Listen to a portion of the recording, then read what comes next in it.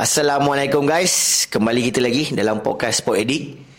So hari ni kita ada tetamu yang istimewa. Dan sebelum kita start tetamu istimewa ni, aku nak cerita juga, mesti korang pelik kan, belakang dan lain kan. Okay, hari ni kita bersiaran daripada Boss Cafe, Wangsa Maju Section 5. Okay, cafe ni not bad kak, best. Dia ada bilik meeting dia ada kat luar, dia ada macam-macam lah. Kopi dia ada oat.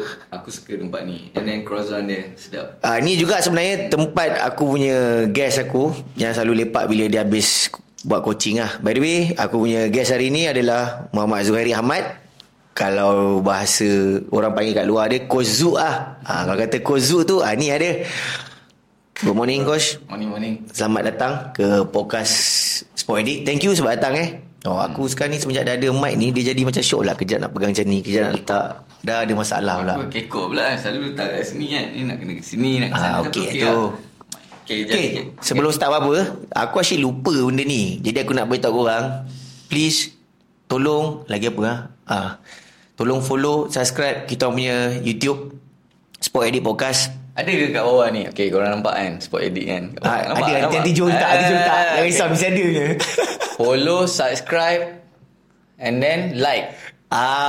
Sebab dah berapa kali aku rasa, berapa episod dia kata, bang jangan lupa bang cakap bang. Aku asyik ujung-ujung ni dah nak ingat nak habis ke. Okay. Siaran ni ditaja oleh Sport Edit dan Boss Cafe.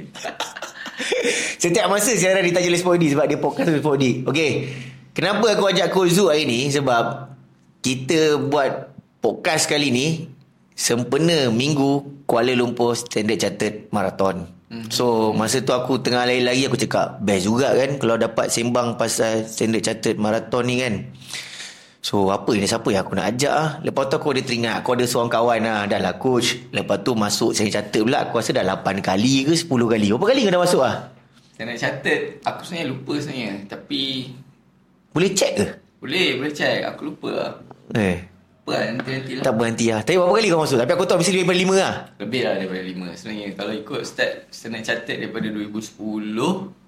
Standard Chartered 2010 2010. Okay. 2010 ke 2009, lupa lah.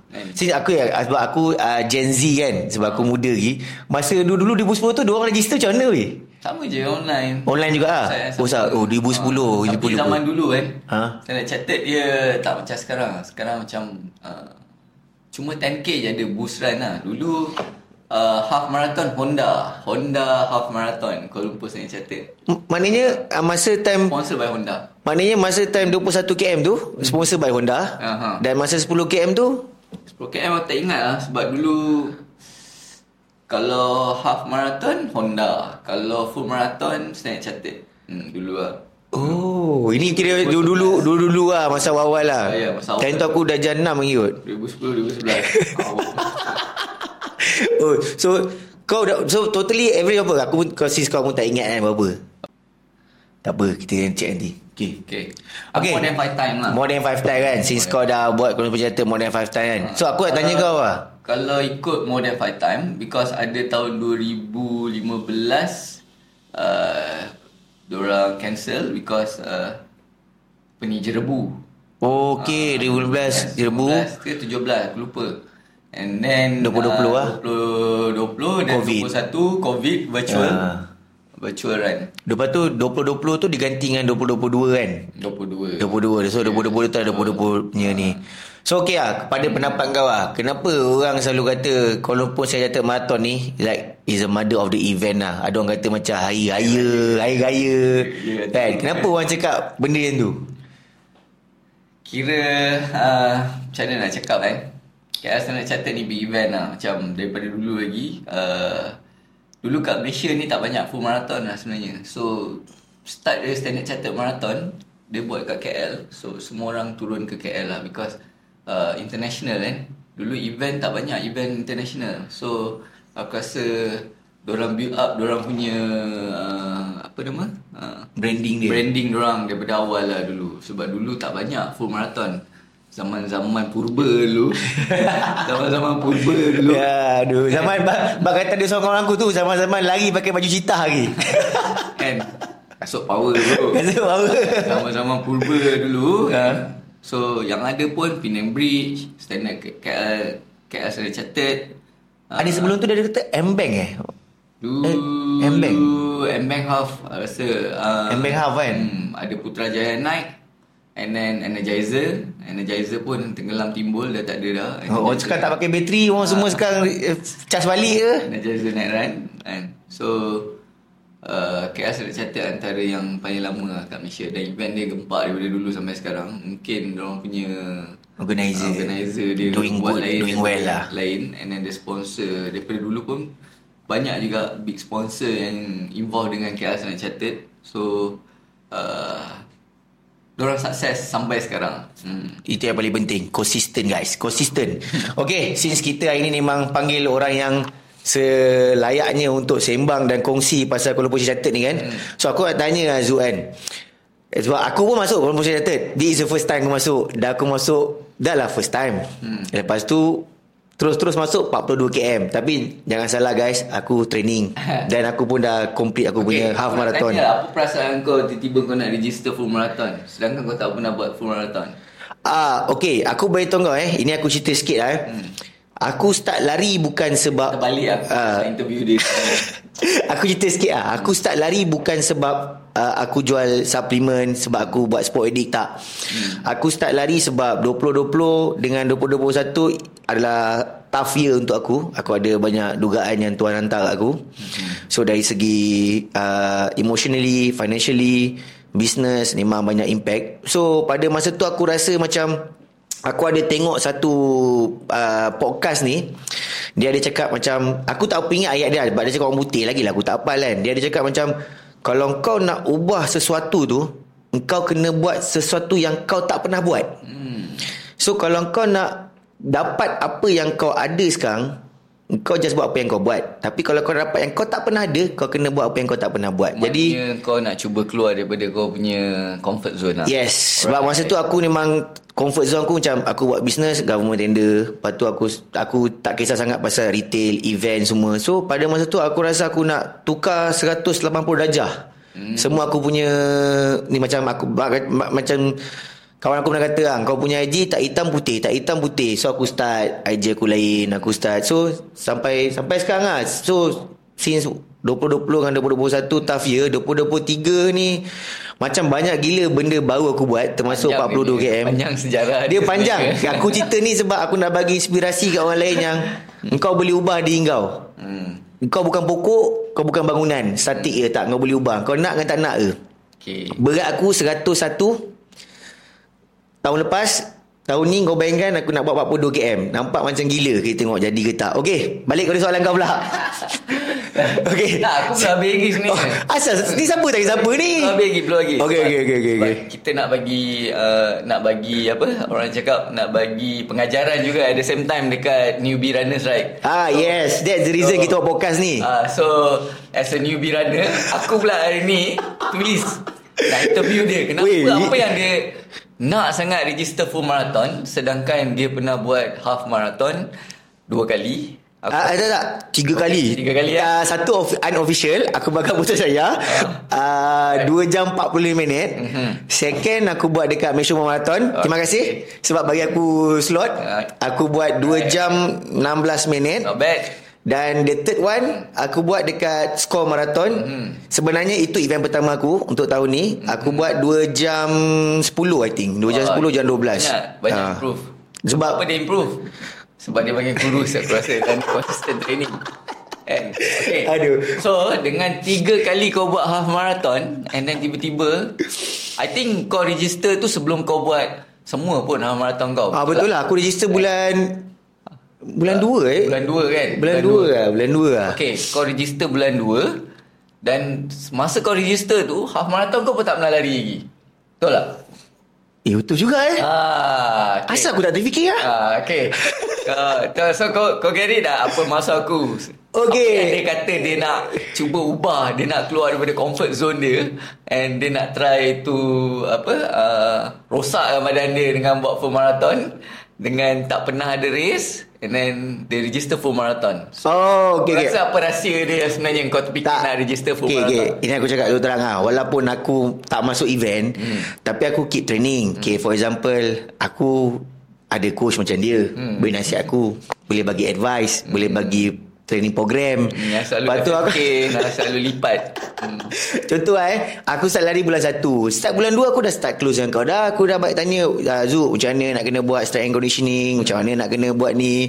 Lepas tu lari kat ni, dekat track pun ada juga coach-coach lain juga yang bantu aku. So technically walaupun aku tak masuk event, tapi dari segi training wise aku been trained and dinasihati oleh coach-coach yang berkaliber lah. Okey, sekarang ni aku dah faham. Aku dah jabla je kenapa macam dah lain pula podcast aku ni. Sebab cerita dia hari ni dia panggil aku untuk menasihati newbie. So one of the beginner ataupun newbie runners yang start register full marathon without running half marathon adalah kita punya bos Naim. Aku dah lari half marathon lah. Maksud aku kau register sebelum kau lari full marathon. Okay.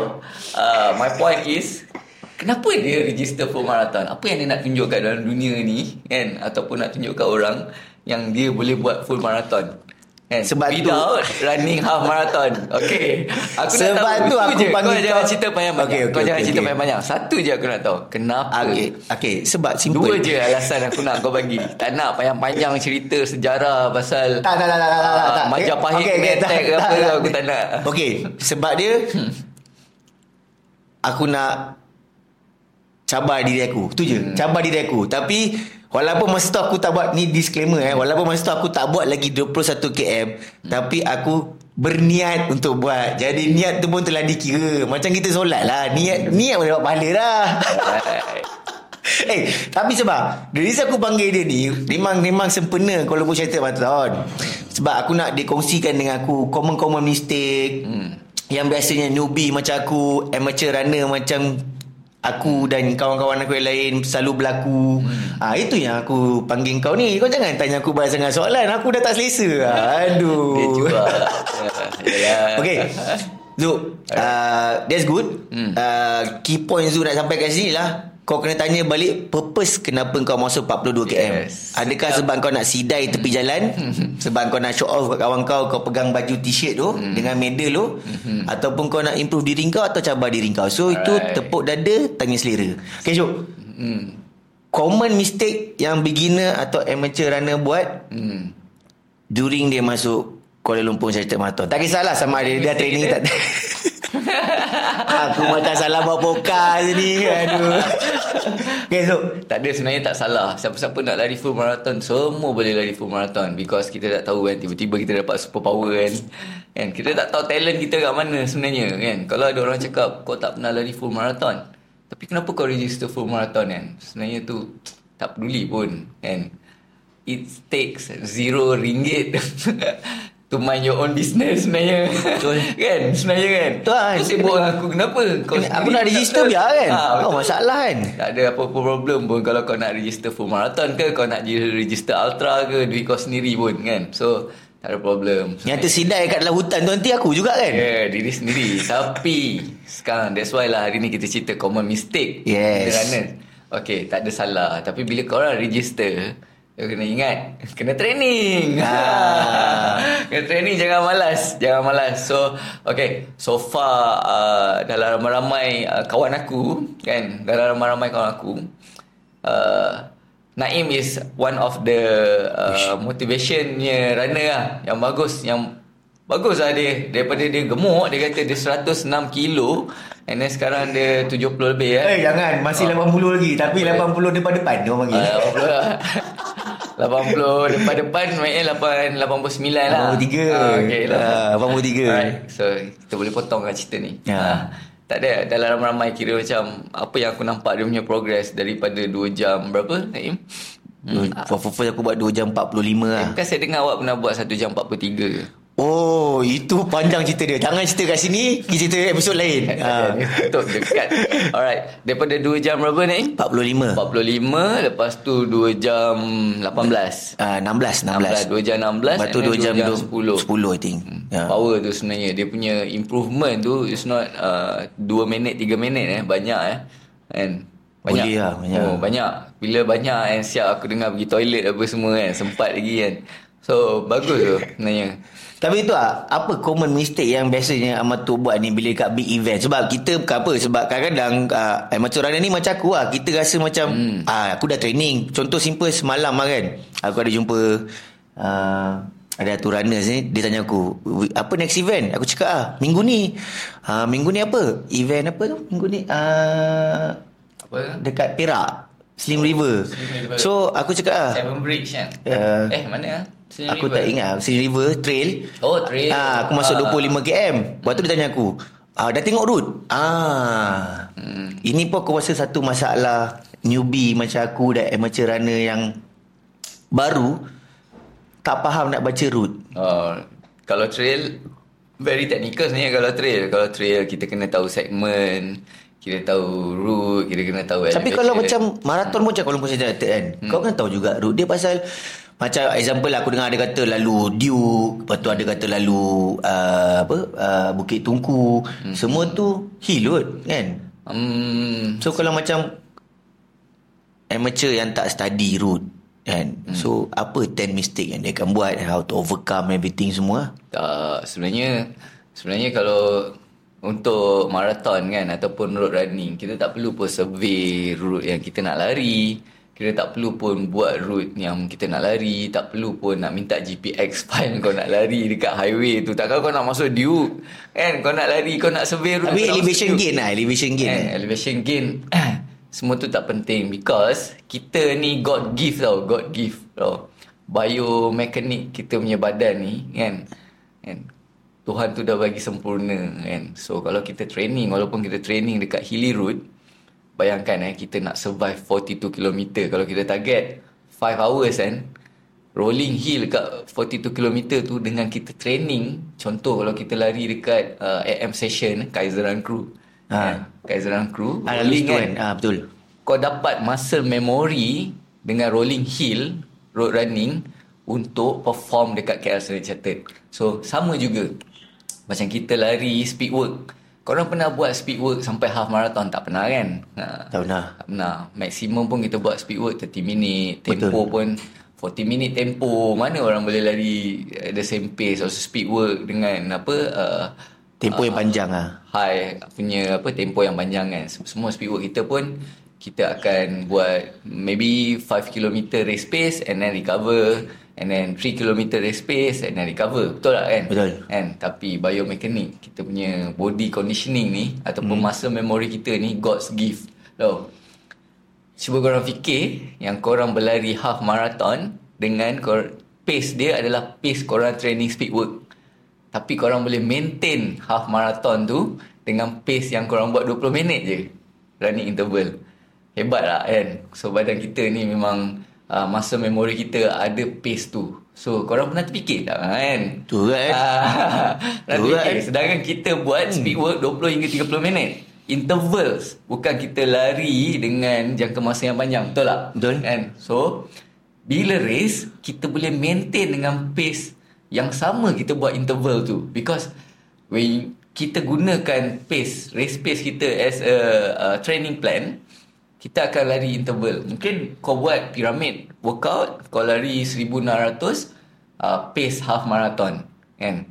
Kau buat and kau rasa dying, kau rasa kau nak mati, tapi during the race kau boleh maintain the same pace during interval tu sampai half marathon habis kan. Finish strong lagi kan. So kau bayangkan kita punya muscle memory hebat lah kan. So kan, okay guys, itu salah satu point lah. Sebab apa kita ada tu, kita nak dapatkan level tu, jangan malas, kita kena training, base kena ada semua. So muscle memory ada backup kat dalam kita. Sama je macam komputer semua. Kita, that's why I cakap God give lah kan. Betul. Kalau kita training, kita dapat muscle memory tu. Kalau sama, kalau kita lari dekat trail dengan road, sama je.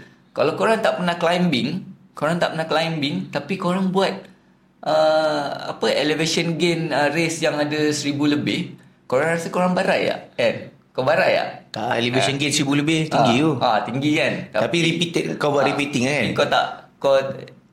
Kalau kau race kan, kau tak pernah training, elevation gains 1000 ni contoh lah kan. Tapi kau tak pernah training, tapi kau selalu buat road kan. Tapi kau tak boleh bring your training tu dekat trail Sebab apa? Sebab kau tak ada masa memory climbing. Okay. Kau tak ada masa memory climbing kalau kau tak training. Kau training road tapi kau lari trail event 1200 elevation gain dan kau tak pernah training pun untuk climbing, nak dapatkan masa memory apa semua. So tu yang power high akan and then struggle lah. So biomekanik badan kita ni memang special lah, God give lah. Tapi tu aku rasa betul sebab hari tu ingat tak masa eco trail kan, yang aku masuk Putrajaya tu 30 km tu. Masa yang naik bukit yang tinggi tu, aku rasa macam dah macam bong teruk lah. Tapi bila aku dapat balik lari dekat jalan road. Yang road, aku rasa macam boleh dia back to normal. Tapi masa aku naik climb tu aku cakap bila nak habis ni. Dan masa naik yang taman tu aku tak ingat kan. Aku taman rasa botani. Yes, aku dah macam apa benda ni bi. Tapi bila aku dah back to road balik, dia macam okay, activation mode macam tu lah. Dia sebenarnya tu part of the mental juga. Because bila kau sign up for trail, okay, ni salah satu mistake. Ni kan cerita kita pasal trail, sama je macam road sebenarnya. Tapi mistake dia lah kan. Mistake dia. Kalau kita lari dekat road kan, bila elevation dia tinggi, kita dah selalu training dekat flat road kan. Contoh orang selalu training kat Putrajaya ke, Titi Wangsa ke, tapi diorang tak training dekat rolling hill macam dekat area Mongkiara, Bukit Tungku. So kita tak ada masa memory tu. So kita nak senangkan kita punya diri, nak dapatkan clock the mileage atau log the mileage, kita lari dekat flat road. Dan kita puas hati dengan pace apa yang kita dapat, distance yang kita dapat, dan improvement yang kita dapat dekat flat. Tapi kita tak study yang kita lari masa event dekat rolling hill. So masa kita tak ada masa memory. So that's one of the reason yang orang yang selalu training dekat flat tak boleh nak perform 100% dekat rolling hill. So dia sekarang ni dia antara mistake yang antara mistake newbie buat lah kan. So terlalu fokus untuk diri sendiri tapi tak fokus untuk event. Okay. Terlalu fokus untuk diri sendiri because I faham tak semua orang, kebanyakan runners yang beginner ni, diorang lebih tengok pada performance diri sendiri. Because bila diorang lari kat flat, heart rate diorang rendah, and then pace laju. And then cepat, masa habis training pun tak perlu lama-lama kan. So that's sekarang mistake lah. Di antara mistake yang newbie buat lah. So diorang tak fikir untuk training kat hill. Bila ajak lari kat hill, lipas. Tak, aku lari Melawati terasa pula. Aku lari Melawati sebab sekarang Melawati aku boleh kata dia macam full package. Melawati dia ada bagus. Bukit Melawati belakang tu, lalu rumah Daim tu, lepas tu turun balik, dan lepas tu ada yang bahagian turun bukit, memang dia full package. Ni korang kat lah kan.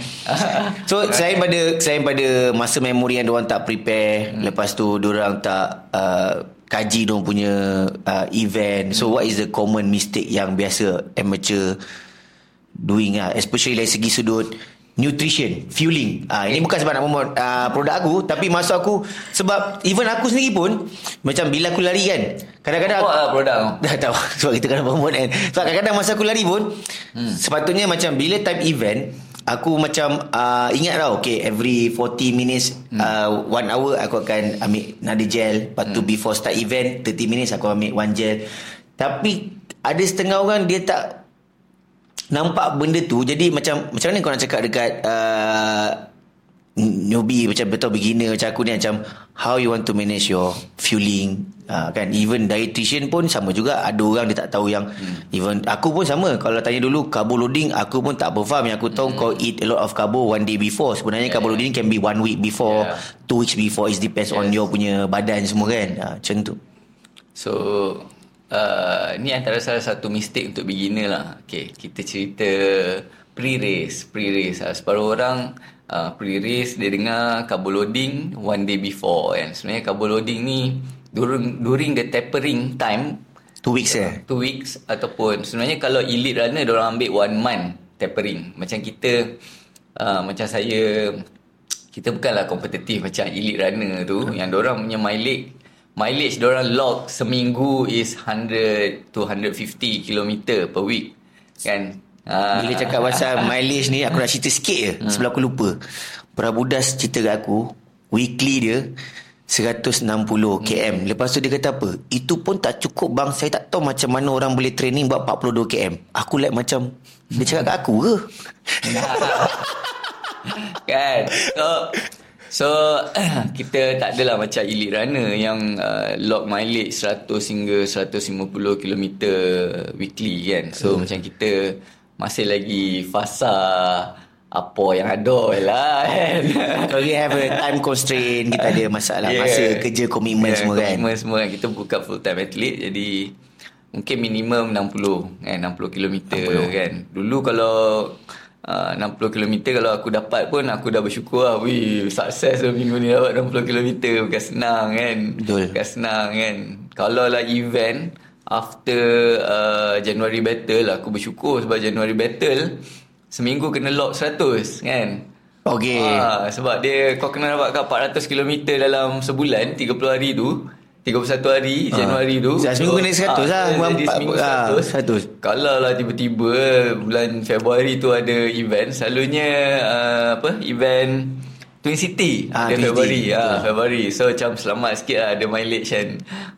Sebab aku memang selalu support Kaiser untuk January battle. So ramai yang tahu January battle. Okay, so kita cerita balik pre. Okay, pre-race biasanya kena prepare seminggu ataupun 2 minggu awal lah. Tapi untuk newbie macam kita, gawak saya kan, seminggu just good enough lah. So kita skip makanan yang goreng-goreng, makanan yang berkolesterol tinggi, and then cut sugar sikit, cut sodium, and then eat clean kan. Because dalam masa seminggu ataupun 2 minggu tu kita dah tak workout sama macam weekly yang before. So berapa peratus pengurangan dari segi workout plan biasanya kalau nak macam tapering? Kita dah cut 40% daripada kita punya weekly program. Dalam kalau biasa kita buat 50, mungkin kita akan buat 20 kan. 20 km. Tengok ikut, kalau orang ikut jam, kalau biasa buat 6 jam, mungkin kita buat 2 jam dalam masa seminggu, dalam minggu tu. So it's back to basic, calorie deficit. Kan, calorie deficit. So kalau korang during the training, korang tahu korang punya calorie burn berapa banyak, and then korang loading sama banyak dengan calorie deficit. And then kalau korang low mileage during the tapering, and then sama calorie deficit, kurangkan loading supaya badan kau tak naik overweight. Daripada kalau kau training dulu weight kau 61 steady, kau boleh carry weight kau 61 kilo untuk berlari dengan pace kau, kau rasa kau boleh perform dengan pace full marathon weight 61. Tiba-tiba during the tapering kau makan sama macam kau makan last 2 week masa kau training. Kacau. Training load kau low and then kau punya kau gain weight, kau rasa kau boleh perform sama macam dulu tak kan. Semua benda ada impact ada effect. So it's back to basic, calorie deficit. Sama je during the race pun calorie deficit kalau korang perasan. Because apa yang kita burn dalam masa 1 jam, kita kena load balik. Itu kita kena tahu kita punya basal metabolic rate, BMR. BMR. Yes, kalau biasa kalau orang tahu dah buka cerita ni sebenarnya panjang nutrition ni, tapi kita ambil basic kita ambil sebab kita nak cerita pasal pre, during and after yang common mistake beginner selalu buat, and how they want to avoid from Kuala Lumpur cerita ni happen again. So kita kena tahu dalam masa 1 jam ni kita berlari. Kalau nak study kita punya badan sendiri, that's why kita kena try and error. Nak study badan kita. Untuk beginner, kita cerita beginner lah. Kita jangan cerita pasal elite runner yang diorang compete untuk diorang punya best timing apa semua. Kalau macam kita ada target timing yang kita nak goal. Kita punya goal tu, kita ada target timing. So apa yang korang kena tahu, berapa banyak kalori, berapa banyak carbs korang perlu ada dalam masa 1 jam korang berlari. Right? Itu kita kena tahu. That's why BMR ni sangat penting. Korang boleh je Google BMR, kau boleh masuk data-data kau boleh tahu berapa banyak BMR kau perlukan. Ya, dia katanya berat, umur. So kau boleh tahu berapa banyak kalori yang kau perlukan untuk dalam masa 1 jam kau exercise. So benda ni simple, sama macam back to basic yang aku cakap, calorie deficit. So dalam masa 1 jam minimum badan kita perlukan 40 gram karbohidrat. Untuk lelaki contoh lah ni, untuk minimum 40, dan 300 kalori. 300 kalori. 300 kalori dalam masa 1 jam. So, sebenarnya minimum 300. Kita perlu sepatutnya 400 hingga 500 ni dalam masa 1 jam kalau kita exercise dengan high intensity. Right? High intensity. So, and then during the run tu, berapa banyak gel kita kena bawa kan. So, kalau kau perasan kat belakang gel tu, kat belakang ni ada nutrition facts. Dia ada nutrition fact. Kau boleh tahu kat situ ada berapa gram karbohidrat, ada berapa banyak kalori yang orang bagi kat kau kat dalam tu. So, kau kena tahu, biasanya paling maksimum pun ada 25 gram karbohidrat. SIS 21. Maksimum 25. Ada SIS ada brand Beta. Beta tu punya Beta. Beta Fuel ada 40 gram. 40 gram. And then kalori boleh pergi sehingga 300 kalori. Kalau tengok kat belakang. Tak banyak That's why during the race, kalau kita dah tahu kita nak buat sub 4 hours, bermaknanya during the run kita kena ada 4 gel, betul tak? Betul. So every 1 hour 1. Tapi campungan kalau dia ambil pre itu 1 dari 5 lah. Dari 5. So biasa memang kita akan bawa 5 sebab sebelum start kita dah makan 1. Betul. And then first 10 km dah ambil 1. And then 20 km. And then 30 km. And then the last one is 37 km. Jangan skip yang 37 tu. Biasanya kita punya glycogen dah habis. Dah habis. Glycogen kita dah. It's not just because to fuel during the race, tapi post race benda tu adalah penting. Kadang-kadang kita barai after the race because kita tak cukup nutrition during the race. Kita akan barai after the race. After race kita rasa macam barai gila kan. Sebenarnya di antara satu sebab dia kita tak fuel nutrition dengan betul during the race. So kita akan barai post race. Kadang orang tak kisah pun barai post race kan. Tapi sebenarnya it's not good lah for korang punya badan. So walaupun korang ambil setiap 10 km tu 1 gel kan, still lagi tak mencukupi untuk korang fuel badan korang dengan karbohidrat dan kalori yang korang perlukan. Betul tak? Kalau macam 42 km boleh berhenti kat water station tu dah ada makanan tak? Ya. Okay, tu kita baru cerita pasal gel. Okay, so kita cerita pasal kenapa every 2.5 km ada water station. Kau kena faham, water station ni memang untuk orang-orang yang macam aku ni, beginner. Kan? So, technically korang kena berhenti setiap water station sebenarnya untuk refuel balik. Kalau ada isotonik, dalam isotonik ada kalori, betul. ada carbs, and then ada water also pun ada kalori. Kan? So every water station kalau ada isotonik, korang minum half cup, mungkin boleh minum half cup, and then kalau ada water minum half. Kan? So make sure korang berhenti. Korang jangan macam elite kan. Elite ambil lari kan. Kau cerita dengan aku Kicogir terlepas tak ambil balik tu. Itu elite lari sambil lari minum. Okay. Kalau kau plan untuk buat sub 4 hours, contoh ni kan, kalau kau plan buat sub 4 hours, kau rasa kalau kau sambil lari minum air kau boleh dapat nombor 1 tak? Tak boleh kan? Tak boleh kan? Itulah ada nak plan sub 4 hours buat apa nak laju di mana pun. So apa yang kau kena buat sebenarnya untuk dapatkan sub 4 tu, kau kena planning kau punya average pace kau. So kalau kau dah tahu rolling, kau pace kau buat. Kalau aku buat toyol. Then standard chartered ni kau jangan fokus kat kau punya jam sebenarnya. Kau jangan fokus kat kau punya mileage jam, because kita lari dekat town dalam city bangunan banyak. Biasanya GPS akan haywire. So kau fokus dekat marking, because standard chartered ni one of the best event dekat KL lah. And then dia punya marking tu memang betul, every 1 macam km dia bagi tahu berapa 25 km to go. Semua tu tepat lah. Tepat. So semua tepat. 10 km berapa, kat situ dah 10 km. Kau jangan fokus kat kau punya jam sangat. So that's why aku cakap, kau kena, kalau kau tak ada toyol, macam aku, even aku pun aku buat toyol kat tangan. And so bila aku tengok marker, aku buat toyol aku every 5k.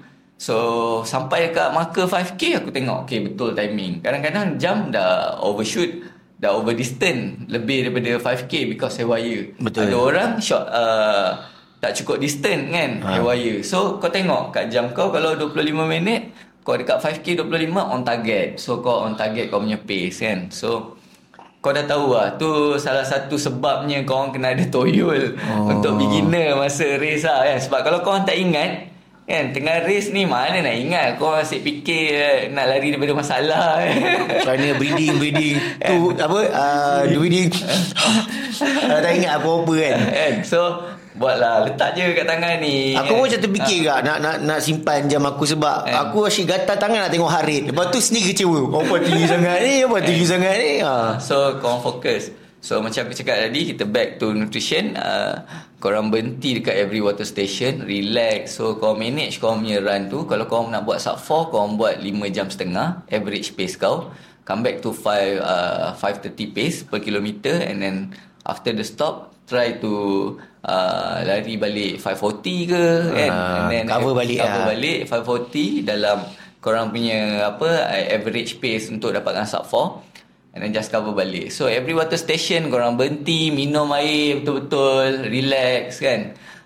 Tak adalah orang cakap okay, kalau berhenti nanti aku punya rhythm, aku punya momentum semua habis. Itu pun aku pernah dengar. Itu kan bukan kau je, bukannya aku pernah dengar. Aku sih pun kadang rasa macam tu. Tak ada, sebenarnya tak ada. Kau rest, muscle kau pun rest, kau punya heart rate pun rest kan. Kau punya heart rate race. Apa aku cakap ni? Heart rate kau rest. Lepas tu kau boleh race. Heart rate kau pun rest, muscle kau pun rest kan. Banyak tau benefit kat situ bila semua benda rest. Because bila kau dah lari kan, every 2.5 tu kau tak rest, kau continue kau run. Kalau daripada segi scientific dia kan, bila heart rate kau makin tinggi, naik, kau akan burn lagi banyak kalori. Betul tak kan? Betul. Lagi banyak kalori kau akan burn, lagi banyak heart rate kau tak sempat nak recover heart rate kau, dan heart rate kau akan tinggi, akan boleh pergi ke threshold. Bila threshold dah pergi, glycogen masuk atas lagi, dan glycogen dalam badan kau pun akan berkurangan, lagi cepat berkurangan. Lagi tinggi heart rate kau, lagi cepat kau punya glycogen dalam badan akan burn sebenarnya kan. Bila start burn, kita punya heart rate dah pergi ke threshold, kita dah akan cepat cramp. Mistake kan, kita lupa sebenarnya. Aku rasa that's the reason juga kenapa aku jarang, bukanlah kata tak naklah mendoakan, tapi that's the reason mistake kenapa aku so far semenjak aku start running journey aku bulan 1 sampai, sebab aku aware benda-benda ni. Aku tak pernah lagi lah cramp. Aku tak pernah lagi yang ada injury because of this kind of masalah. Sebab aku tahu bila nak feeding time aku, bila nak ambil gel aku, walaupun aku masih beginner, tapi sebab benda ni ini benda yang penting pada aku, semua beginner kena tahu lah. Okay, another common mistake ni. Okay, first cerita dah. Tadi kita cerita pasal kenapa kau masuk event, lepas tu kenapa purpose kau, lepas tu pasal during kau, pre, during and after.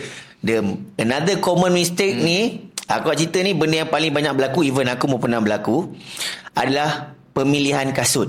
Yes. Sebab aku pasal macam aku sendiri pun, aku sebenarnya just cerita sikit lah, aku ni memang suka pakai Adidas, dan aku pakai Adidas Pro 3 Takomisen dengan Boston. Tapi macam example kan, aku pernah try lari like 30 km, dan masa tu aku pakai Takomisen 8. Lepas tu aku tak tahulah, mungkin sebabkan faktor kasut ke apa ke, aku rasa macam kurang selesa. Tapi bila aku tukar kepada Adidas Pro 3, dia like macam, ni bukan promo Adidas memang aku pakai cerita masalah aku. Lepas tu bila aku pakai Adidas Pro 3, it's like smooth je balik kan. So macam mana beginner ni macam aku ni, kita nak kena penyesuaian kasut mengikut dia lah. Orang suka kata, kalau nak pergi race kena pakai carbon plate, kena pakai rod, kena pakai yang racing shoes. Is it racing shoes ni suitable ke dengan kita punya pace pula? Sebab kau pernah, aku masih tak tahu kan, kejadian aku dekat satu kedai kasut yang berjenama tinggi di Kuala Lumpur KLCC. Aku nak beli kasut tu, race shoes. Dia kata, abang lari pace berapa? Dalam 6 tak boleh bang, ni kasut nak pakai kena pace 5. Alright, okay. Aku kadang tak faham juga dengan orang yang cakap kau lari pace 5, kau lari pace 6, pace 7, kau tak boleh pakai carbon plated shoes kan. Duit tu duit kau ke? Patut aku cakap macam tu kat dia.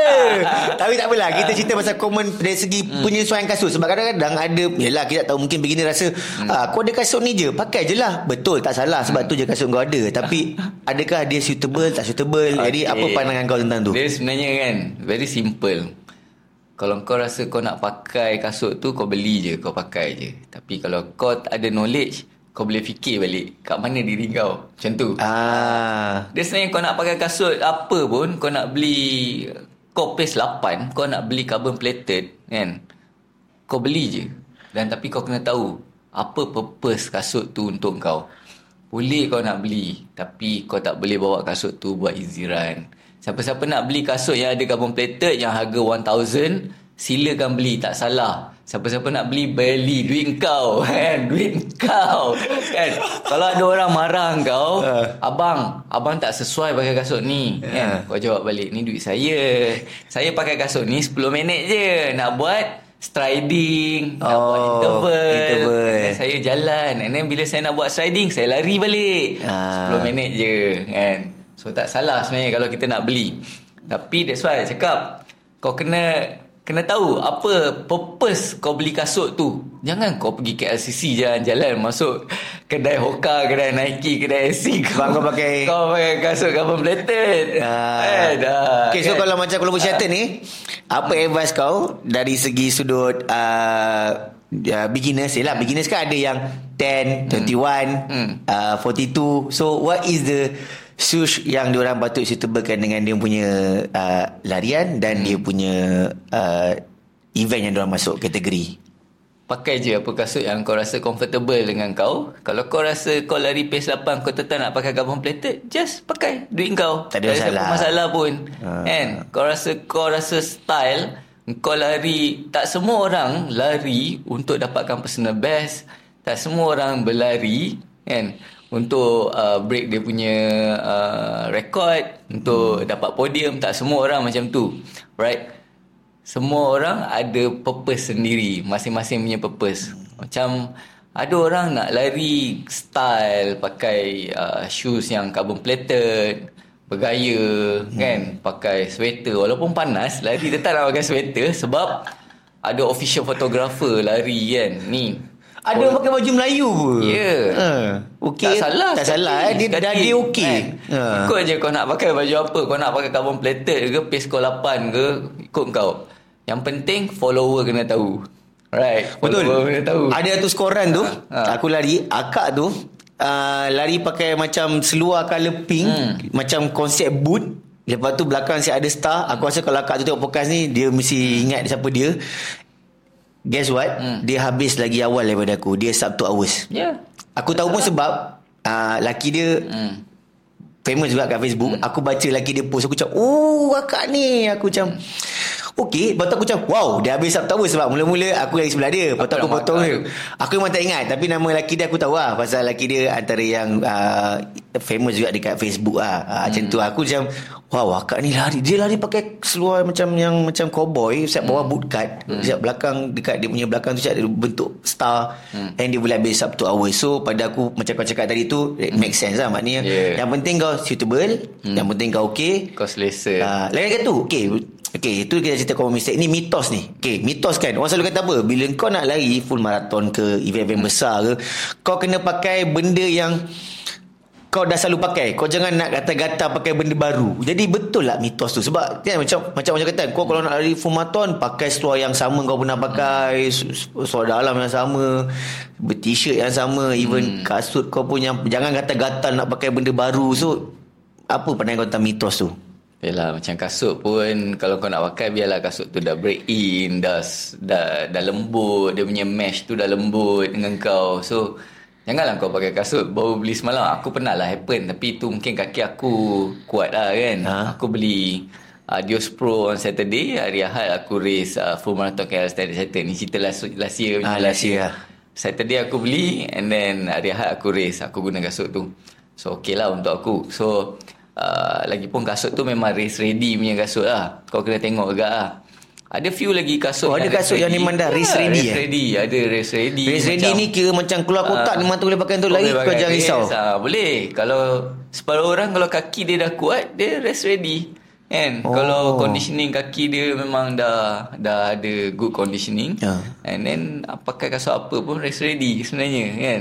Tak boleh lah aku bagi alasan macam kasut baru banyak kasut race ready. S6 Meta Speed race ready, Adios Pro 3 race ready, and then New Balance Supercom Elite also race ready. Banyak race ready shoes sebenarnya. Tak boleh bagi alasan lah. Kasut tak blend in lagi lah apa lah. Seluar kan. Kalau kau pakai split short, mungkin kau tak biasa dengan split short. Kalau sebelum ni kau pakai long tight, and then kau pakai split short kan. Bila kau pakai split short bergesek kat peha tu, awak lupa pula nak letak Vaseline, nak letak sambung ni kan. So that's why pakai barang apa-apa yang kau pakai yang masa kau training. So kau selesa dengan benda tu. Kau dah tahu dah condition kau, badan kau macam mana untuk carry benda tu selama long run kan. So kau dah tahu. So kalau kau biasa race tak pakai cap, tiba-tiba kau pakai cap, kau rimas pakai cap, takkan kau nak buang cap tu kat tepi jalan kan. Tu je lah. Mitos tu maknanya lebih kepada keselesaan lah. Keselesaan lah. And then gels. Kalau kau tak pernah try during the training makan gel tu, janganlah buat kerja gila. Time race kau pakai gel, and then especially yang ada caffeine. Yang ada caffeine. Even aku pun tak ambil je ada caffeine. For the past few months baru aku start ambil. Training. Kalau korang training menggunakan gel, okey lah kalau kau nak race guna gel. Tapi kalau during the training korang tak guna gel, and then tiba-tiba race kau guna gel kan, especially yang ada caffeine, kau punya stomach upset, sakit bro. Sakit jangan macam-macam kan. Silap-silap kau boleh DNF kan. Betul. Macam korang cakap tadi lah, kita punya common mistake is not just during the race. Sebenarnya preparation masa race pun banyak agak kita punya common mistake. Yang pertama macam tadi kau cakap, training pun kita kena pakai carbon plated shoes. Sebenarnya every shoes, every run kena ada tujuan. Kalau kau ada carbon plated shoes, kalau kau ada duit lah sebenarnya kan. Sebab tu aku tak marah. Kau nak beli kasut apa, kau beli je lah sekati kau. Tapi kau kena tahu apa tujuan kasut tu, apa function kasut tu kan. Aku ada recovery shoes, aku ada LSD shoes, long run shoes, and then aku ada speedwork shoes. Speedwork aku pun ada 2 kan, satu untuk long fast, satu untuk short distance kan. And then lepas tu aku ada recovery easy run punya shoes. So far aku ada 3-4 kasut lah. Aku akan rotate lah. Kalau kau ada duit tak salah pun. Sis kau tanya soalan tu, boleh tak kau kongsikan dengan aku apa kasut yang kau cakap tadi tu? Maknanya apa kasut, kau pakai kasut apa untuk easy run kau, kau pakai kasut apa untuk long run kau pakai kasut apa untuk interval kau. Kau share aku kasut apa dengan jenamanya sekali. Alright. Kalau aku race, biasa aku akan pakai Meta Speed Sky Plus. Untuk full marathon. And then untuk 21 km ke bawah, 21, 10k atau 5k, aku akan pakai Meta Speed Edge and S6. Dua-dua S6. And then aku punya long run aku akan pakai Nova Blast 3. Ni paling top sekali kat S6 sebenarnya sekarang ni. S6 naik sebab Nova Blast. Nova Blast ni kau pakai lagi lama, kau pakai lagi sedap. So LSD aku akan pakai Nova Blast, and then aku punya easy run aku akan pakai Nimbus 25 because aku suka pakai Nimbus. Dia punya cushioning tu sedap.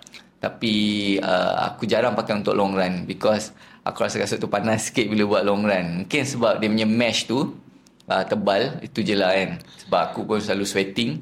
So aku rasa macam Nimbus paling the best untuk buat easy run. Recovery run kau? Recovery run sama Nimbus. Nimbus. Tapi sekarang tak panas kan sebab Nimbus tu dekat aku kan. Okay. So maknanya semua kasut yang kau pakai tu, yang tadi kau cakap kau pakai Meta Speed tu semua, so maknanya kau ada pemilihan kasut kau depends on situasi kau lah, mana race kau kan. So ini juga bantu kepada beginner macam aku dan yang kawan-kawan kat luar sana lah. So kau kena tahu, even yelah bila orang cakap masuk Kuala Lumpur Chartered, dia ada banyak je kategori kan.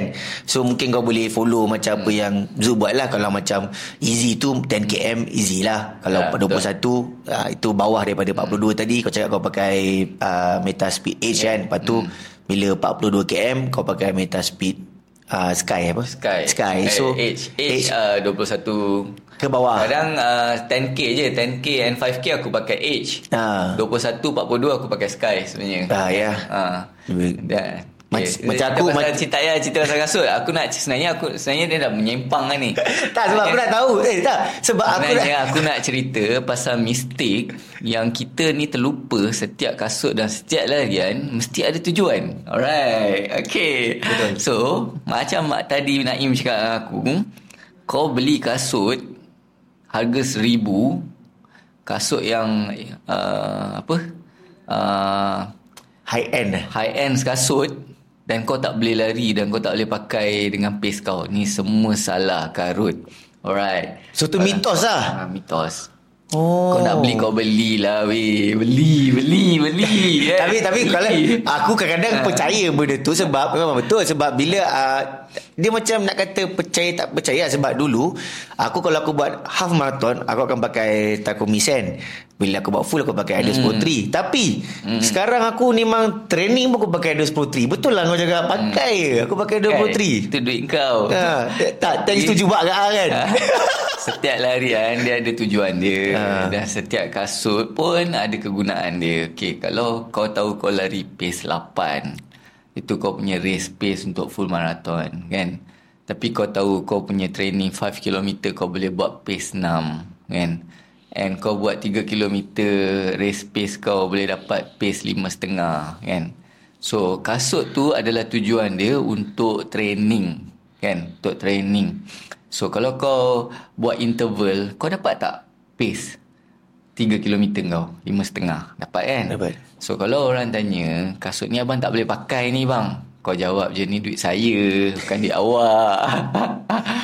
Asal sangat tu. Tu yang aku tak cakap itu. Kan? Jawab je macam tu. Okay. So kau beli kasut tu buat training. So setiap latihan kau akan improve diri kau kan. So masa kau buat interval tu, kau pakai kasut yang lebih responsif. Maksudnya kasut yang ada carbon plated ni, kau tahu carbon plated ni high end shoes memang akan improve kau punya larian dari segi speed. Dia tak improve kau 100%. Kalau kau sebelum ni kau pakai kasut non carbon plated, kau buat pace 10, tiba-tiba kau pakai kasut carbon plated, kau boleh buat pace 5. Oh tidak. Tidak akan berlaku. Tidak. Dia akan jangan improve kau. Jangan sesekali percaya mitos tu.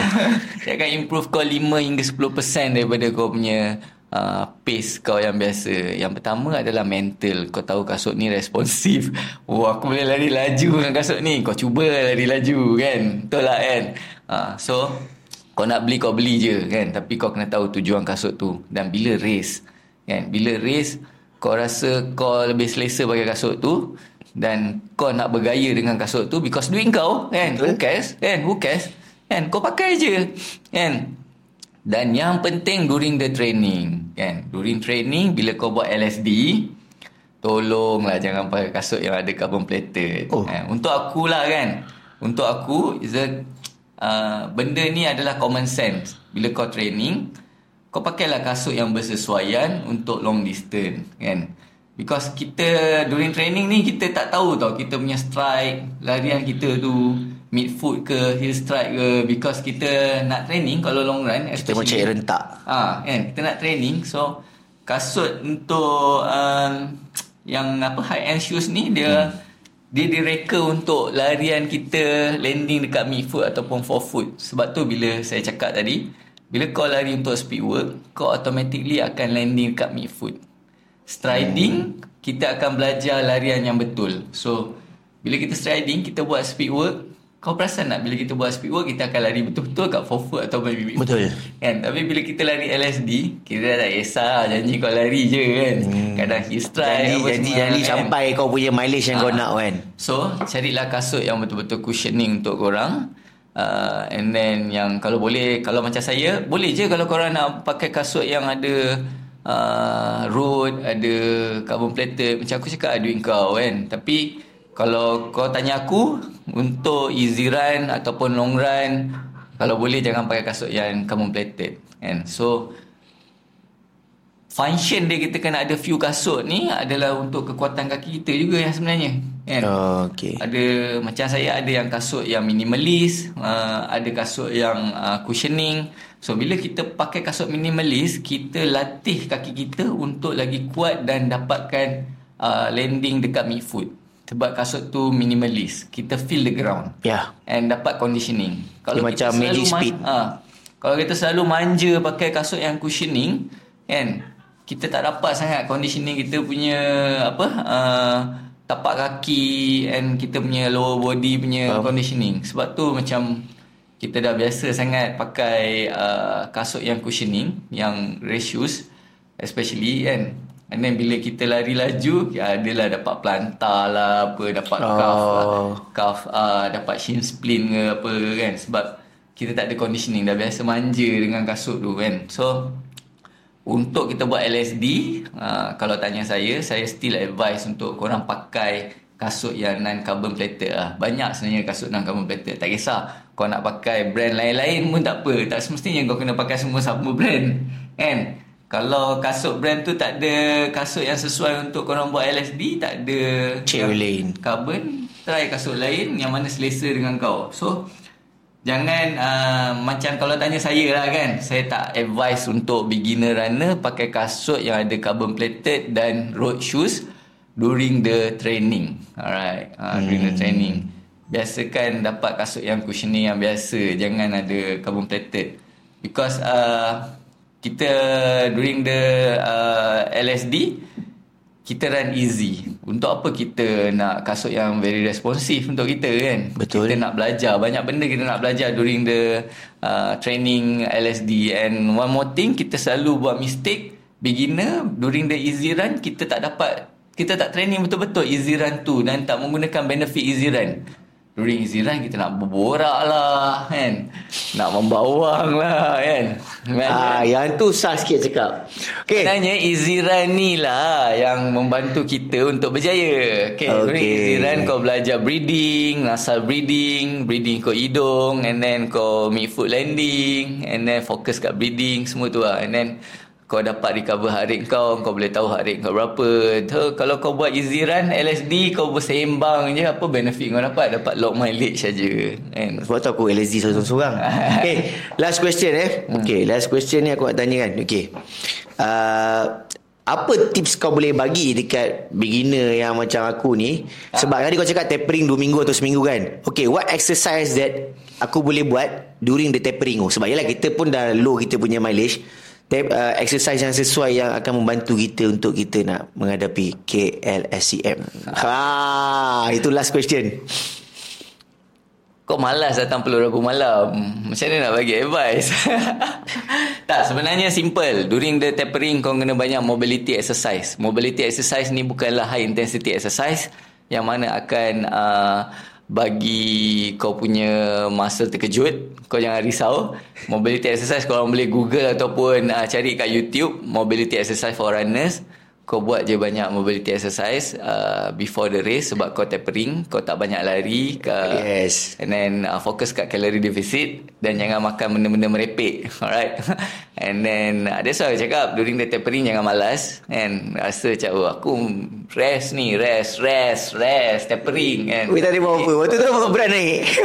Kita kena active tapering week. Active tapering week tu bermakna kau still kena exercise. Kau buat easy run and then kau buat mobility exercise. Itu je yang penting. And then one more thing untuk newbie runners, run the right pace. It's not the race only kau kena run the right pace. During the training pun kau kena training the right pace. Sini banyak ni mistake kita ikut kawan. Nak LSD ikut kawan LSD kawan tu pace 6. LSD dia awak race pace. And awak punya race pace half marathon pun pace 6. So awak ikut orang pace 6. Tu bukan LSD awak. Aku tak tahu lah dia ni nak bagi orang cakap ke cakap aku ni. Tu bukan LSD awak. Kan. So dia nak potong cerita aku. Aku nak mengajar ni sebenarnya ni. Aduh. Dah potong cerita aku. Ini training ni. Kita sebenarnya dah terlambat nak cerita pasal training. Kan. Sebenarnya korang kena tahu korang punya right pace untuk training. Kalau korang punya half marathon pace 6 minit per kilometer race, kan, korang kena buat LSD at least 60 to 90 seconds slower daripada korang punya half marathon kalau korang training for full marathon. So Kalau kawan kau ajak lari LSD dia pace 6, itu bukan LSD kau. LSD dia. Kau kena lagi 6.5. Kau kena lari pace 7.5 tu LSD kau. Oh ya tu kan. Patutlah rasa laju je tu buat LSD. So manalah tak injured, kau ikut orang sebab kau tak nak terlepas daripada pack kan. Kau tak boleh lari seorang, kau mental. Tapi apa yang kau tak dapat apa. Sepatutnya 80% aerobic training, 20% anaerobic training. Kau dah exceed the limit of anaerobic training. Awak cakap pandang saya je lah senang. Sama macam cakap saya je ni. So basic is for training is 80% aerobic, 20% anaerobic. So common mistake for runners is not just during the race, during the training. Alright, during the training korang kena ingat. So dia akan bawa ke race. Bila bawa ke race cakap tak perform, korang akan injured. Dan sebab tu bila kau cerita kat orang aku dah training tapi tak boleh perform, is because korang punya struktur training tak betul. That's all. Senang, simple. Task apa yang korang buat, korang ikut orang. Korang tak ikut apa yang patut korang buat. Alright. So, run the right pace, training the right pace. Kalau kau lari half marathon, aku ulang. Half marathon kau pace 6 minit. Make sure kau punya LSD 60 to 90 seconds slower daripada kau punya race pace. Untuk training for full marathon. Jangan ego. Bila kau dah buat struktur training yang betul dan lari latihan korang dengan pace yang betul, korang boleh percaya dengan korang punya progress dan training. Trust your process. Okay, itu ayat dia. Ayat dia. Proses. Tapi kalau korang tak buat dengan betul kan, dan kau rasa proses korang dah sukses, tu salah. Unless kau ni memang dilahirkan gifted athlete yang kau tiba-tiba belajar lari, kau boleh terus power kan. Tu ada orang macam tu. Ada orang macam tu. Aku tak nafikan ada orang yang macam tu. Mungkin sebab lifestyle dia, genetik dia kan. Belajar lari dalam masa sebulan, tiba-tiba dia punya luck, dia baru tahu talent dia dalam dunia larian ni, and dia lari bagus kan. Dia boleh sukses in running kan. Ada orang macam tu, tak salah. But still it's not one night inilah, bukan one night achievement. Tu perlukan masa juga kan. Beruntung lah orang tu, memang sangat beruntung kan. So macam kita ni, kita dah tahu kat mana kita stand kan. Kat mana kita berdiri kan. Kita dah tahu, kita tengok cermin macam mana. So I advise please tengok balik diri kita kan. Review balik training program kalau semua. korang tak tahu, korang just upload ataupun download VDOT. Kau masukkan je korang punya bukan PB korang yang 10 tahun dulu tau. Jangan masukkan PB korang 10 tahun dulu untuk dapatkan race predictable ataupun training predictable korang. Current race pace ataupun current personal best ataupun season best korang masukkan dalam VDOT tu, and then korang akan nampak kat mana korang stand. Korang tahu kau punya easy run berapa, kau tahu kau punya race pace berapa, kau tahu kau punya 5 km interval berapa nak buat. So kau masukkan je dalam tu. Ini common mistake yang selalu. Yang ni aku setuju sebab aku dah buat. Aku masuk. Aku punya full marathon 4 jam 38 minit. Jadi hari tu aku cakap kat Zul, aku dah buat sub 4. Aku malas lah. Sebab aku ikut dia kata 4 jam 38. So aku follow lah. Betul So aku menyedarkan diri kau lah ni kan. So dia dah kat situ dah. Aku dah buat. Kalau cakap dulu, kau cakap aku try masuk memang 4 jam 38 minit. So maknanya lebih kurang pace aku dalam 6.5. Aku beruntung sebenarnya ada kawan macam ni yang boleh terima apa aku cakap. Because some of the runner dia ego. Dia kata dia nak buat sub 4, dia buat sub 4. Dia nak cuba buat sub 4. That's why aku cakap kita tak training dekat pace kita yang betul kan? Macam aku cakap tadi lah, kalau kau tak pernah run sub 150 half marathon, kau punya current sub 6 minit per kilometer for half marathon, macam mana kau nak buat full marathon, nak maintain pace 5.5 untuk full marathon sub 4? Betul tak kan? Semua video tu disalahkan aku punya half marathon je. Aku di half marathon dia kata kena buat 2 jam berapa lah, 2 jam belas lah. So aku punya dah PB yang better sikit lah. And then the current mistake kita adalah cara training kita yang kita sebenarnya tak pernah pun lari full marathon untuk beginner, dan kita jarang buat full marathon, dan kita jarang lari 30 km, and kita punya preparation during the training tak sama dengan kita punya race. Macam saya pernah cakap, macam mana kita nak training untuk preparation untuk race, especially during kita punya MRP ataupun MGP, marathon race pace ataupun marathon goal pace, marathon race pace atau marathon goal pace, kita kena training sama macam kita race. So dalam masa seminggu kita dah tahu ni kita punya program 3 minggu sebelum marathon kita nak buat MGP, marathon goal pace kan. So kita dah tahu sama macam kita race. So seminggu sebelum kita nak training MRP ataupun MGP, make sure kita load ataupun kabul load sama macam kita nak race. Because dekat Malaysia ni, korang pernah lari 30 km race? Tak pernah kan? Tak pernah. Tak pernah kan? Semua LSD je lah kan? So kalau kita nak training, biasanya 3 minggu sebelum kita buat full marathon, kita kena dapatkan, kita kena log mileage at least 3 jam ataupun 30 km training.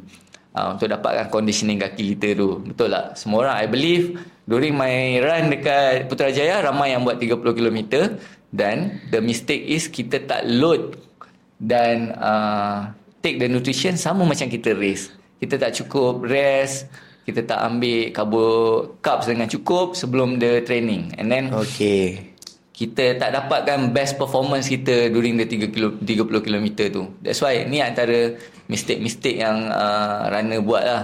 So dia tak training MGP, MRP sama dengan preparation untuk race. So kalau kita prep betul-betul, kalau kita race kita pakai kasut tu, training MRP, MGP pun kena pakai kasut tu. Kalau kita race, tape kita punya lutut apa semua pun kita kena buat, kena prepare. Kalau kita race, kita tidur cukup 8 jam. MGP, MRP pun kena cukup 8 jam. And then, so korang boleh tahu performance kau during 30 km tu macam mana, dan macam mana kau nak carry the burden 42 km during the race. So, tu antara salah satu mistake yang kita tertinggal lah kan. Kita tak training sama macam kita race. Sama. Okay guys, itu dia serba sedikit dan sangat terperinci penerangan daripada Coach Zuk. Okay Zuk, thank you so much for coming. Aku harap aku dapat, aku tak nak kau. Aku memang dah tahu kau mesti boleh habis dia. Aku yang kena nakkan diri aku. So aku gunakan ruang dan peluang ni nak cakap kat korang semua yang masuk Kuala Lumpur City Marathon, all the best, do your best and finish strong. Tu je. Okay. Dan apa benda nasihat, apa benda yang dikongsikan oleh Coach Zuk ni, korang masih sempat lagi nak implement, especially the tapering one, macam exercise yang kau boleh buat during the tapering. So hopefully benda-benda ni semua menjadi input kepada korang semua. So aku akan jumpa korang selepas daripada Kuala Lumpur United Marathon. Dan siapa yang jumpa aku kat Kuala Lumpur Marathon, cakap abang, saya suka podcast abang, payung lah sikit, bawa aku semangat lagi buat konten banyak-banyak. Okay, by the way, aku bukanlah elite runner ataupun competitive runner. Aku just certified coach. Certified coach untuk personal training, strength and conditioning, dan juga banyak lagi untuk endurance also, including in the personal training and fitness instructor also. Sama je semua. Kalau nak boleh DM tapi yang berkaitan dengan coaching je. Dia selalu cerita aku banyak sangat lah orang DM ni. Dan kalau you guys plan to learn more about strength and conditioning, just visit Peluh Rabu Malam. Setiap hari Rabu malam pukul 8 malam kita dah start. Free session, just come and join us. Ramai beginner kat situ. Korang jangan malu, jangan segan. Paling kuat pun korang dengar aku bebel. Tapi insyaAllah bebel-bebel aku tu banyak. Ramai yang break PB sebabkan PRM. Tapi sebenarnya depends on diri korang sendiri juga. Kalau korang nak PB, bukan pasal PRM. Yang kata-kata himat dia, yang penting jangan malas. Okay, bye. Malas. See you again. Ciao. Bye.